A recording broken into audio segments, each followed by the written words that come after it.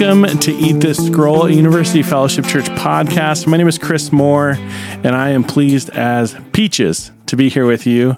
So glad. We get together twice a week and chew on God's Word and share that with you. And this week, you lucky scoundrels, you almost missed it. We almost didn't do episodes this week, but a special guest this gloomy and delightfully melancholy afternoon has saved all of your need for entertainment, and that is Zoe Deschanel. Zoe Scott. What is your official title, Zoe? I am our office administrator. You're not an executive administrator? You know, some of the paperwork says that. It's not really clear. Okay. Yeah. Well, you can call me what you want. Yeah, change that so that when you get another job, it'll look better on your resume. Perfect. Zoe, tell us about your job. What do you do here? What do you even do? That's a great question. Yeah. I wear a lot of random hats. I do our accounting, which is a treat. I deal with everyone's offerings and tithes. I still help in kids ministry, so I schedule our volunteers for Sunday mornings.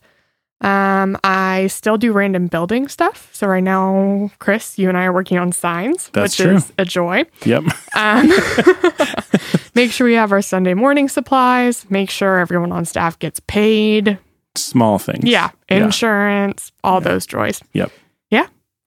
That is an enormous variety of hats. Mm-hmm. And ever-changing, I'm sure. Oh, yeah. So you have been, just from my perspective, an invaluable asset to the team. Well, thank you. Since you started on and replaced Haley, whom we think of fondly, who we're very glad is still a part of our body here. We love her and Carlos. Love you guys.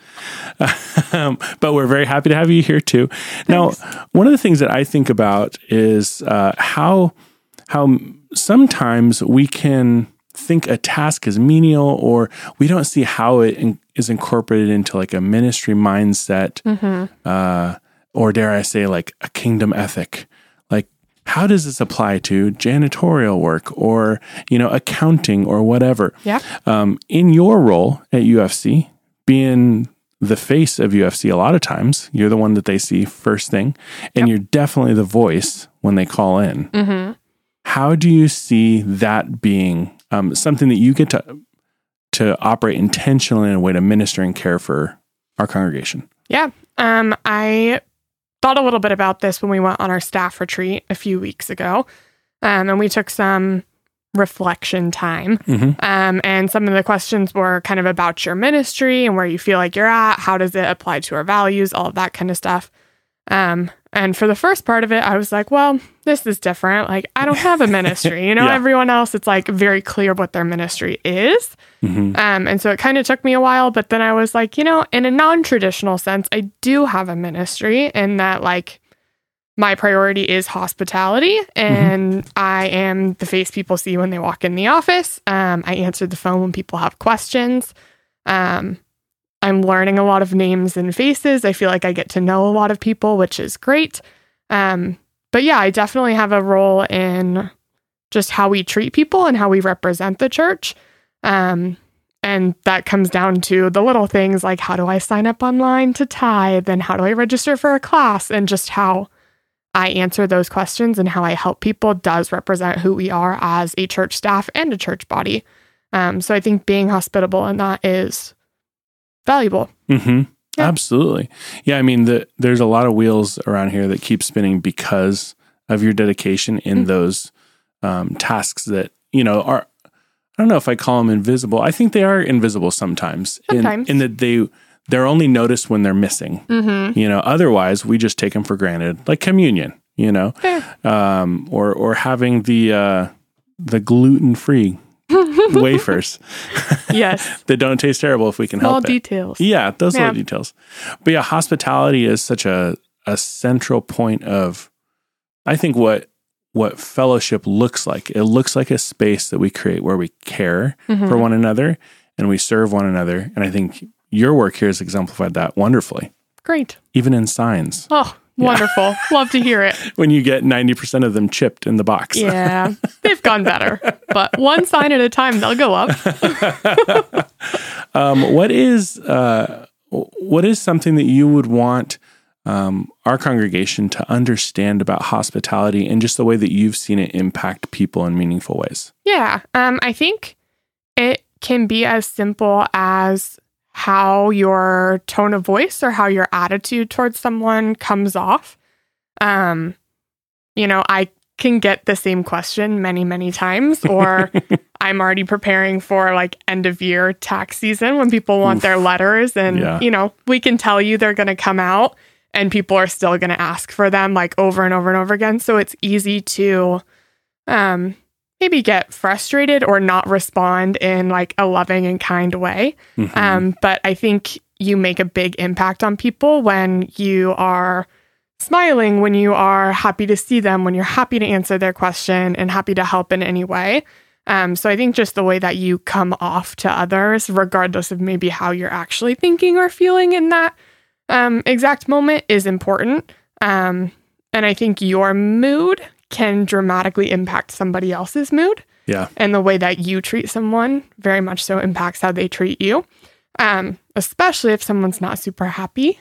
Which does happen sometimes, coming back with just a loving kindness, I think is important. So I think those first impressions and attitudes and tone of voices are valuable. Yeah. Yeah. For some people, you may be the only point of contact they've ever had. Maybe it's a neighbor calling or stopping in or, they've got a grievance or something like that. And that can set a course in ways that maybe we don't anticipate. Yeah. And I think especially with non-believers, if that does ever happen with a neighbor or anything like that, or in any of our day-to-day lives, I think our culture has a lot of conceptions about Christianity and about our attitudes and how we hold ourselves.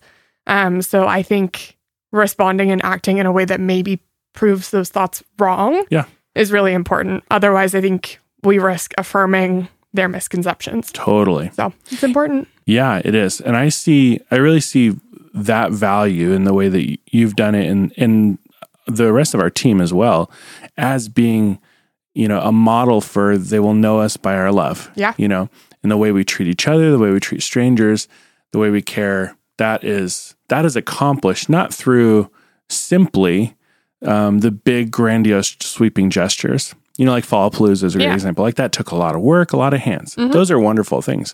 But I think like the faithful day-to-day mundane things, those are, when you walk in to customer service or sales, or you go to a grocery store, or even if you're stuck at the same light with somebody who's been tailgating the whole time, like those moments, you're expecting a reaction. But when you come here, you can witness a totally different ethic in very, very impactful but simple ways. Yeah, absolutely. So, well, I want to say thank you from the team. The team loves you, obviously. And really, we all really value what you do. And I'm really glad that you had the opportunity to come on the podcast so that our congregation can get to know you a little bit more conversationally instead of just announcements or kids ministry or now as delegator of infinitely grandiose tasks. I don't know. No. I could just go on find a title generator. Perfect. Just throw any title at me. We'll make it work. Well, listener, hopefully you're encouraged by this. And as you encounter Zoe, that it will be a reminder to you how simple and how easy, with a little bit of dedication and a little bit of intentionality, you can make an impact in people's lives for the kingdom. That doesn't have to be something grand, sweeping, or highly strategic. So, Zoe, thank you for coming along and sharing. Thanks for having me. Yeah, hospitality with us. Wonderful. All right, listener, we will get you on the next episode. Bye. Well, thanks for listening. Thank you to our guests for coming and sharing what they've been chewing on in God's Word. We produce these podcasts and release them twice a week, so please subscribe so you don't miss out on one. And don't forget, love God, love your neighbor, and make disciples.